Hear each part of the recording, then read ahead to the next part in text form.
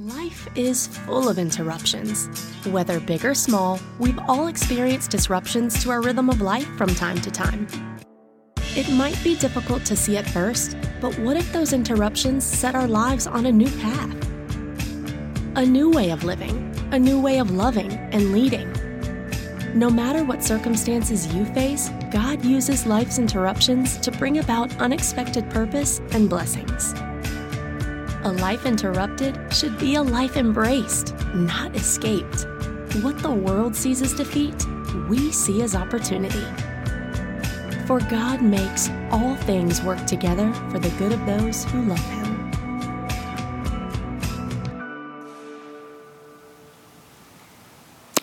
So hey, family, we love being with you today. Thank you, Sugar Creek family and friends, for connecting with us today. My name is Juan Carlos Heredia, and I'm honored to be with you. I'm also really excited that next week, Pastor Mark will be back, and he's going to be kicking off a brand new series called Hope at the End of Your Rope. You definitely don't want to miss it. So today we come to this conclusion of the series, Life Interrupted. And for the past 3 weeks, we've been exploring this idea that life's interruptions can be God's intervention for our redirection. And during the first week, Pastor Libin Abraham challenged us to embrace interruptions, because in the end, we know that God's plans will prevail even when ours fail. Also, Pastor Libin told us about how God is taking us not to a new normal, but to something better than normal. And then last week, Pastor Tim Homa, he explained how spiritual disciplines work in order to help us prepare for those life interruptions. So today, what we're going to do is we're going to focus on what we need in order to make sure that our next life interruption will be a successful life interruption. So here's the thing. That as we're looking at this, as we're looking at life redirections, one of the things that we know about it, and this is something that probably all of us would agree on, is this: that few things are harder than a life redirection. Few things are harder than a life redirection, right? We all know this. We have our plans, we have our goals, we set out that dream, and then all of a sudden, everything comes crashing down. We realize that that dream that we've worked for, that maybe you've worked for a long time, will never happen. And that pain can be overwhelming. So when we go through something like that, it's no surprise that so many people are unable to overcome that pain as they're going through life redirection. And so one of the things that we need to understand as we go through this is that there's several reasons why a life redirection is so hard. The first one is this: a life redirection is hard because of the pain of our loss. First reason why is because of the pain of our loss. There's many reasons, but this is probably the main reason why we struggle so much when it comes to a life redirection.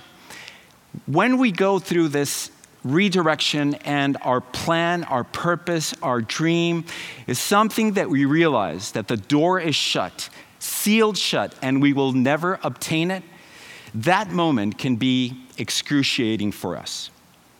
That's why so many people are unable to recover from that as they're going through a life redirection.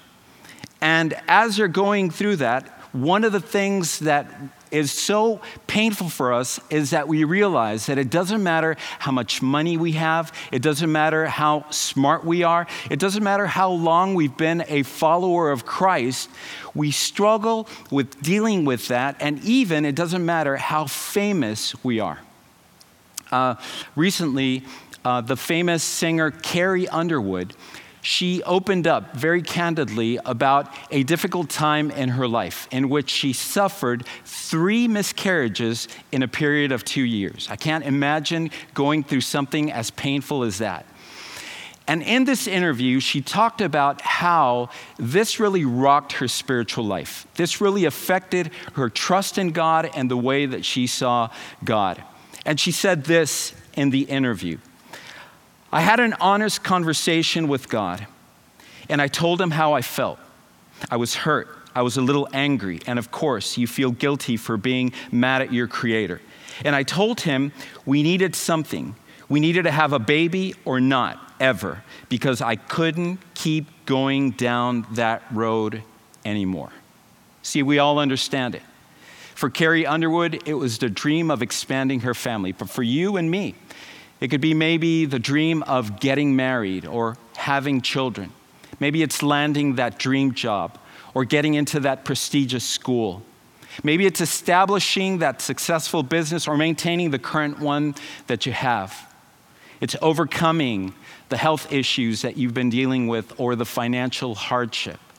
Or maybe it's just restoring a broken relationship that has hurt you to your core. Whatever it is, when you come to that moment of realization that it never will happen, it's one of the most painful things that we can go through. But it's not the only reason why a life redirection is so hard. There's a second reason as well, and it's also the opinion of others around us. The opinion of others around us. If it wasn't enough dealing with the pain of our loss, having to deal with the words, criticism, judgment of other people that are around us makes it even harder, right? We've all experienced this. Even the most faithful Christians, the most committed Christians, at times can say the cruelest things. And it's almost as though, as we're dealing with our pain, it's like a scab that's beginning to heal, and then all of a sudden when someone says something, it's just like it's yanked off once again. That's why it's no surprise that as people go through a painful life redirection, they tend to isolate because they don't want to have to deal with the opinion of others around them. So when we're going through something like this, when we're going through a painful life redirection, there's a tendency that all of us have. And the tendency is this, that when facing a life redirection, we choose or we look for a formula rather than faith. When facing a life redirection, we look for a formula rather than faith. That's something that all of us have experienced at one point or another. That is, we're looking for a method to try to save our dream, our goal, our plan. And even those of us that are followers of Christ, we fall into the same mistake. We approach God and we say to him, Lord, I'm willing to do anything you want me to do. I'll pray more. I'll go to church more. I'll read my Bible more. Just give me this thing, this passion, this dream that I've had that I've been asking you for such a long time. And we'll go see maybe a spiritual leader. We'll go see a pastor. We'll go see someone that we respect. And we ask them to give us the steps in order to make sure that we're going to obtain what we want from God. We even go as far as trying to recruit as many people as possible to pray for our requests, somehow thinking that that's going to force God's hand and he's going to relent and give us what we've been asking him for. Now, please don't misunderstand me. I'm not saying that we shouldn't pray, we shouldn't recruit other people, we shouldn't read the Bible or go to church. All those things are important. And just like we saw last week with spiritual disciplines, we should be practicing these things in our lives. But when they become a formula, when they become a method to try to guarantee an outcome, that's when it's wrong. See, a method, a formula, could never take the place of faith. And faith is trusting in God even when we don't get the outcome that we want. So, if that's the case, if this is something that we struggle with so much, the question then becomes, is there a way for us to make sure that the next redirection that we face will be a successful redirection? Is there a key for us that we can make sure we guarantee that as we face the next inevitable redirection, that we're going to come out moving forward in God's plan for our lives? And the good news is that the answer is yes. And today we're going to look at a passage in Scripture that will actually give us the key to a successful life redirection. And it's going to come from Peter, the apostle of Jesus. And Peter, in a book that we know today as the letter of 1 Peter, he writes to us and he says this. Listen to what he says in 1 Peter chapter 5, the second part of verse 5. He says, all of you clothe yourselves with humility toward one another, because God resists the proud but gives grace to the humble.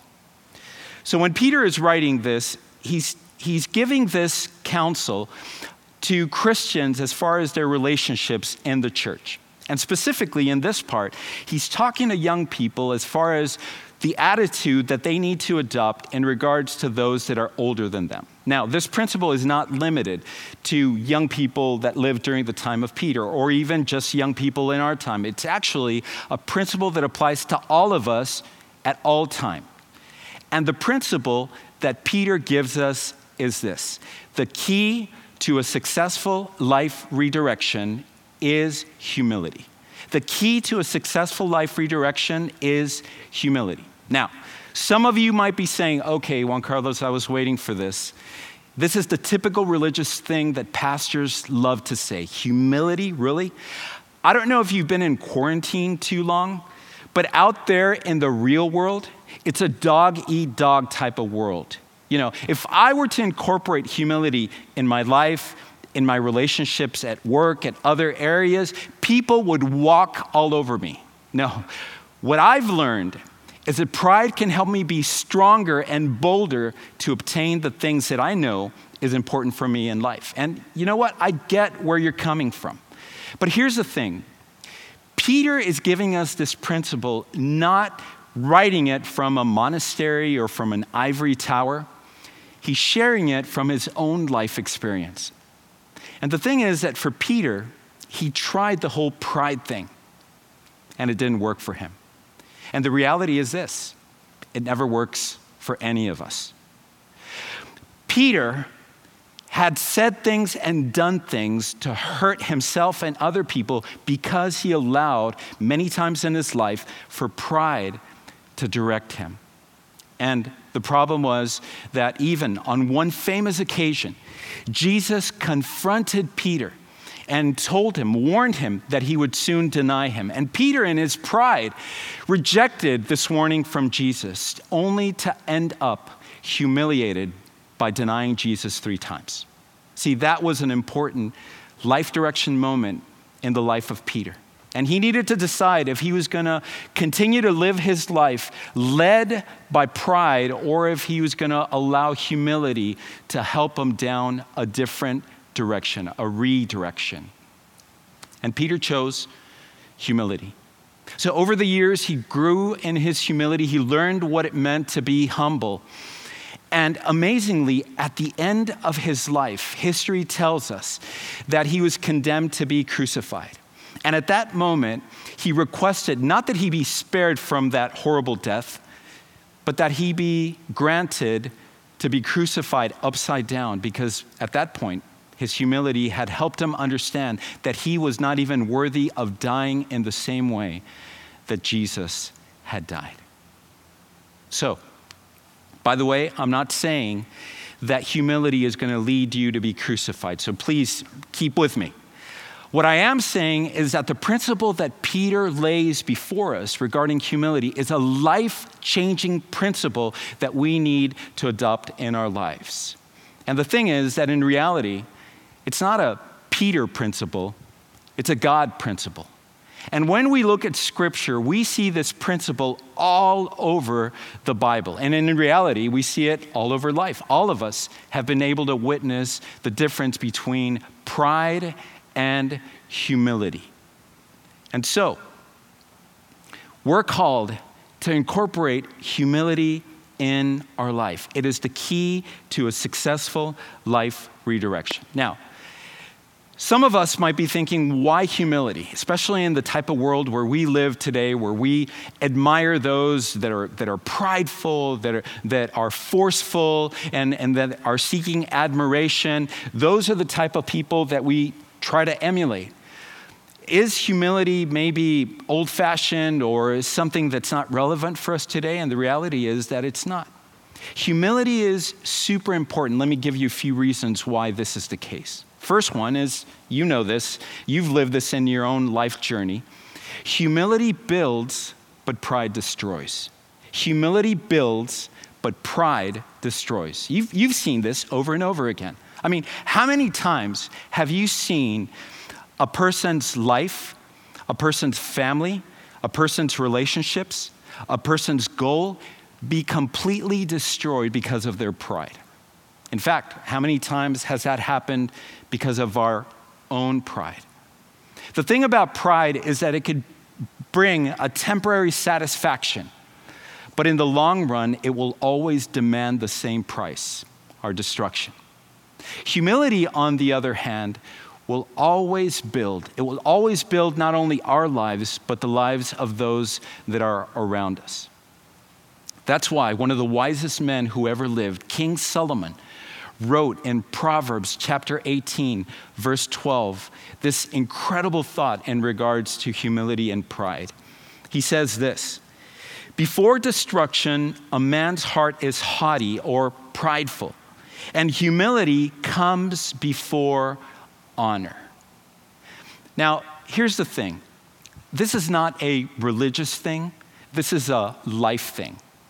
And what's amazing is that those that study human behavior in our time have come to realize the importance of having humility in their lives. I came across this article on the website Psychology Today by Dr. Michael Austin, who has studied the benefits of humility in a person's life. And listen to what he says in this article. I quote, "Interestingly, the empirical research on humility shows that this trait has great value. Humility has been linked with better academic performance, job performance, and excellence in leadership. Humble people have better social relationships, avoid deception in their social interactions, and they tend to be forgiving, grateful, and cooperative. A recent set of studies also shows that humility is a consistent predictor of generosity. People who are humble tend to be more generous with both their time and their money." See, what's amazing is that we're barely understanding how this principle has been set in motion by God ever since the beginning of mankind. We're corroborating barely today what God has been saying all along. But there's another reason why humility is important. And it's this: every first step, every life redirection begins with humility. Every life redirection begins with humility, while every life misdirection begins with pride. Let me repeat that.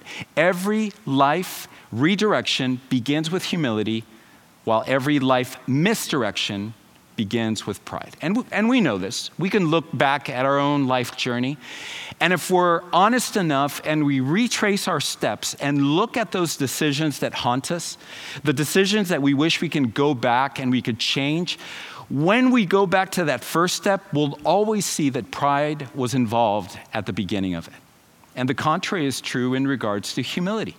When we go back and we look at the good decisions that we've made, humility is always involved at the beginning of good decisions. Again, King Solomon, who understood human behavior, wrote about this in Proverbs 29:23. And he says this.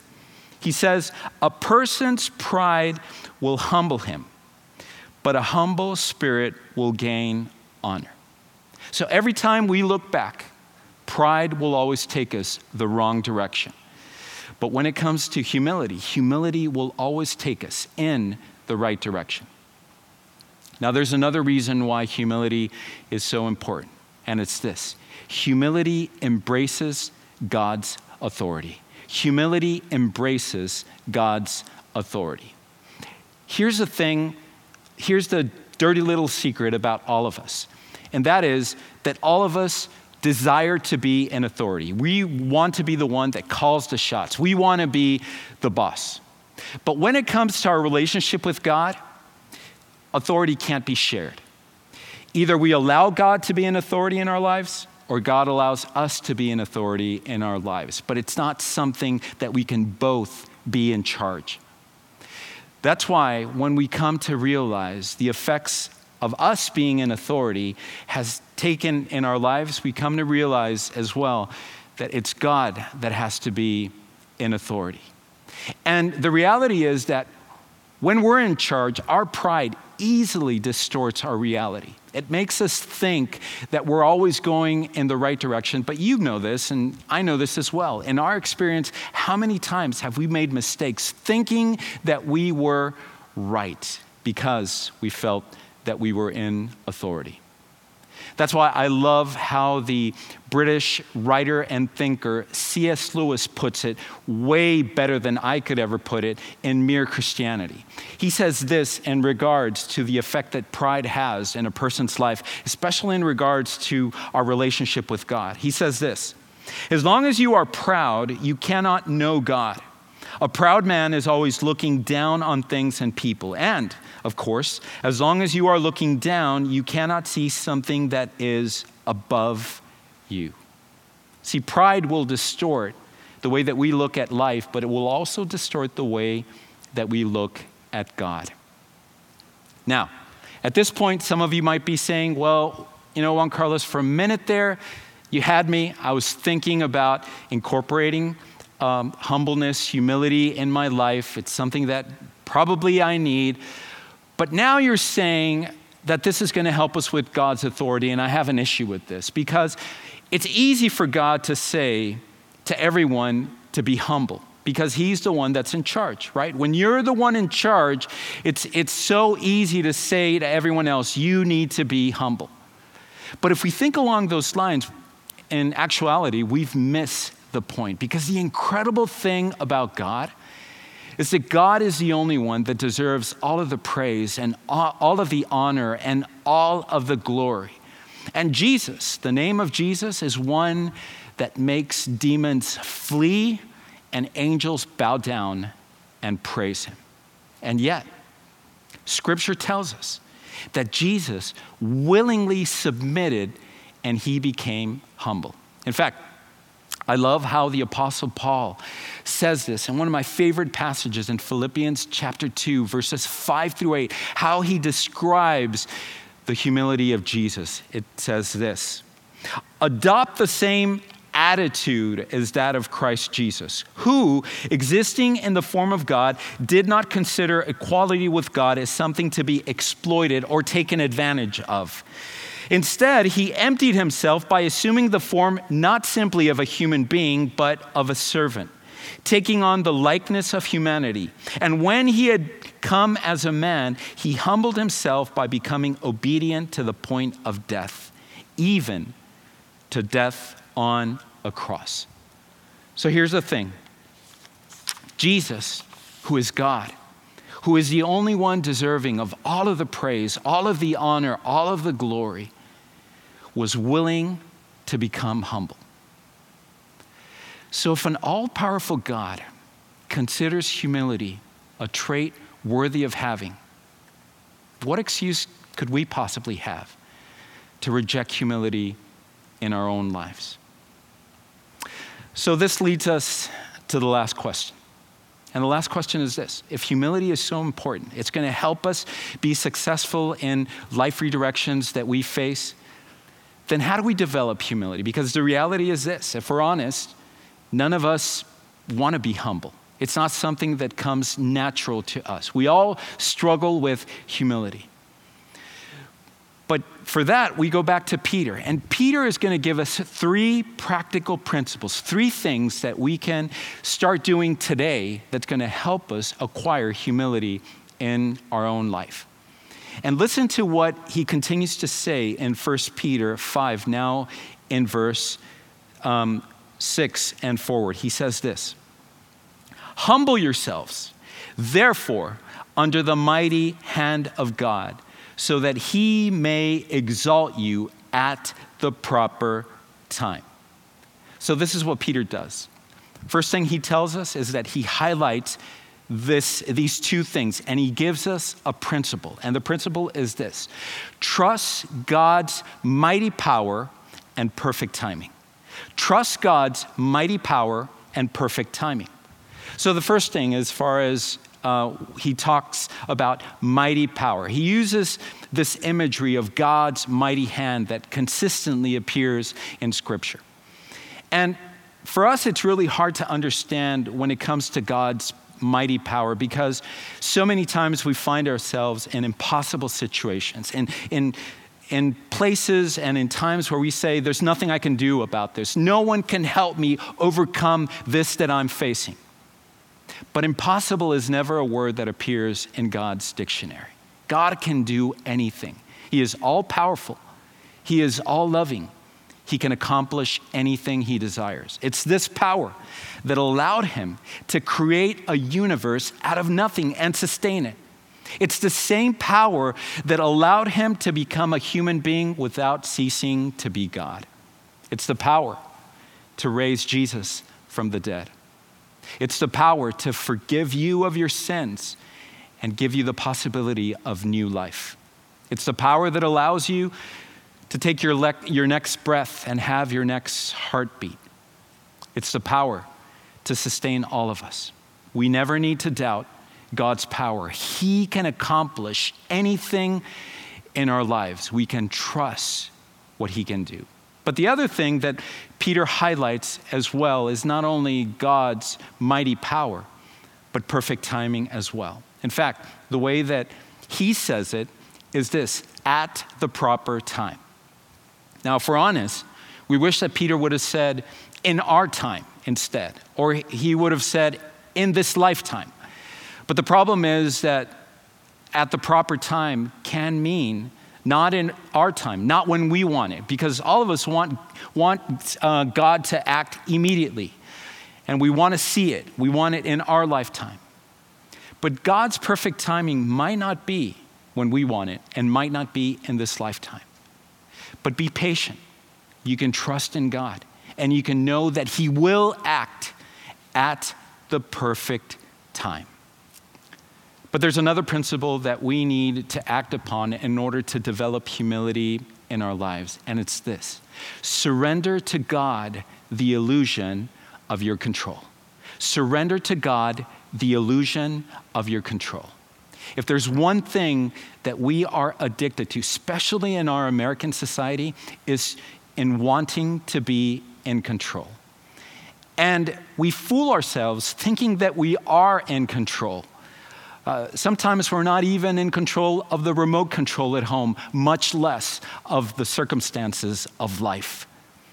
And it's simply a global pandemic that's enough to remind us that we're not as in control as we think. That as we're under the impression that things are going to completely fall through if we're not in control, the reality is that it's an illusion in our lives. God, on the other hand, is in control.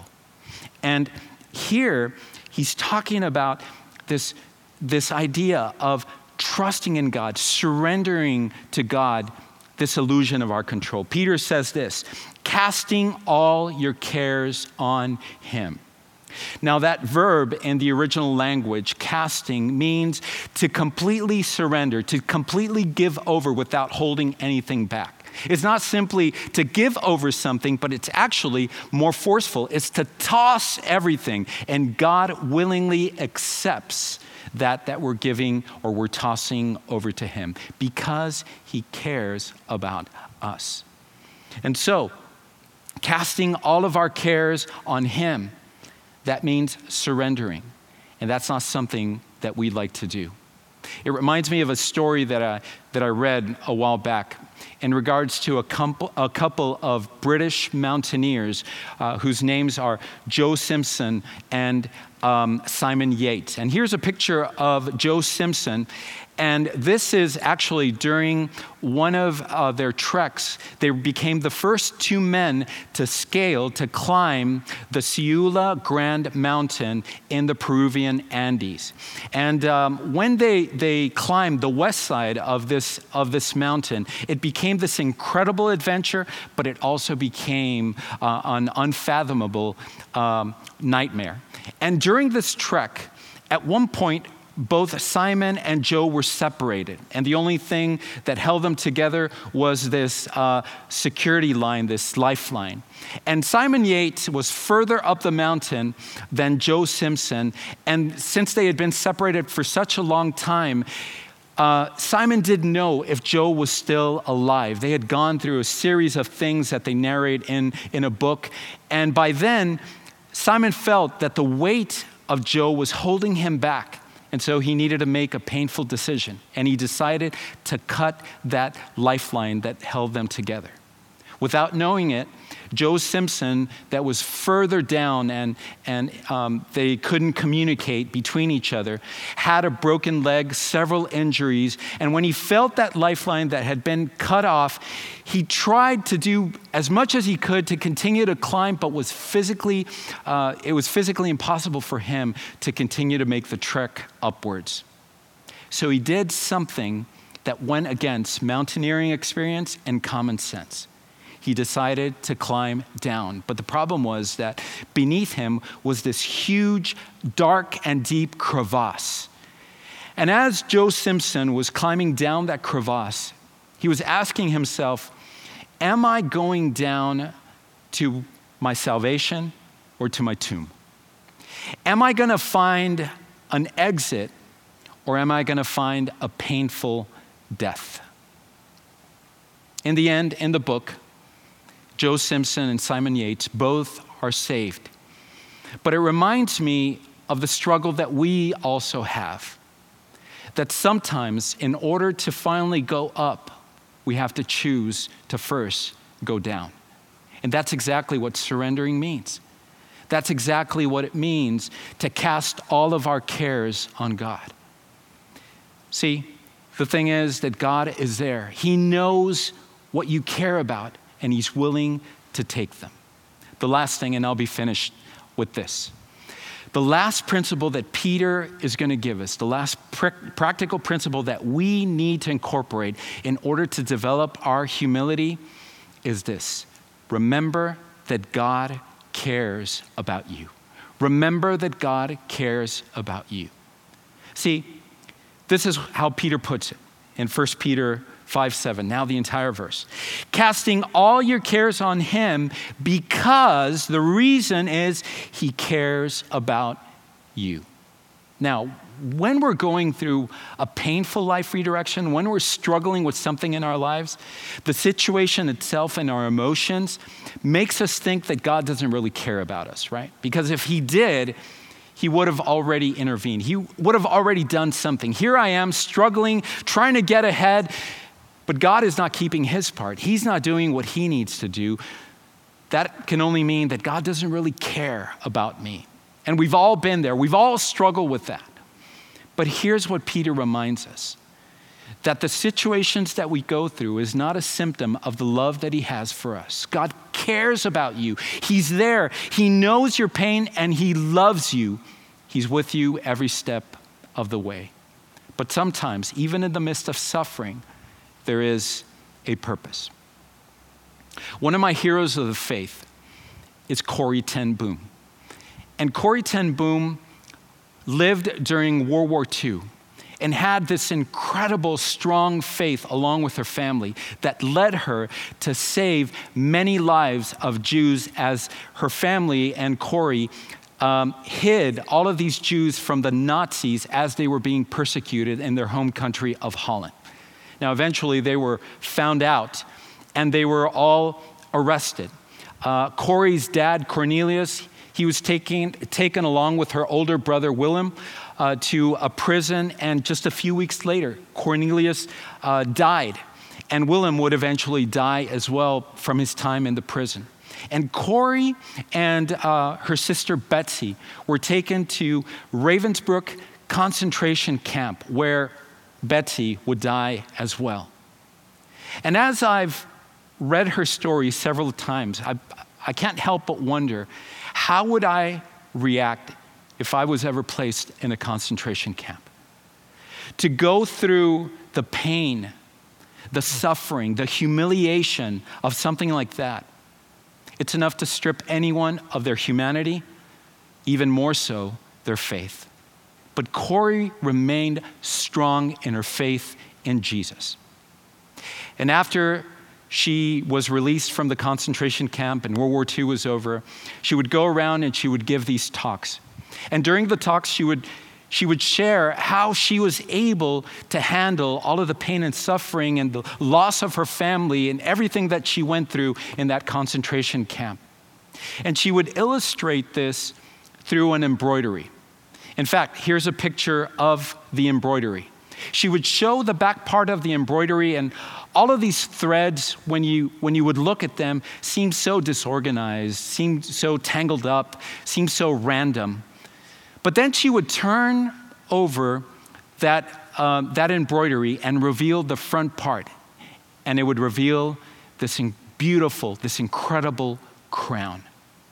And then she would say this: although the threads of my life have often seemed knotted, I know by faith that on the other side of the embroidery, there is a crown.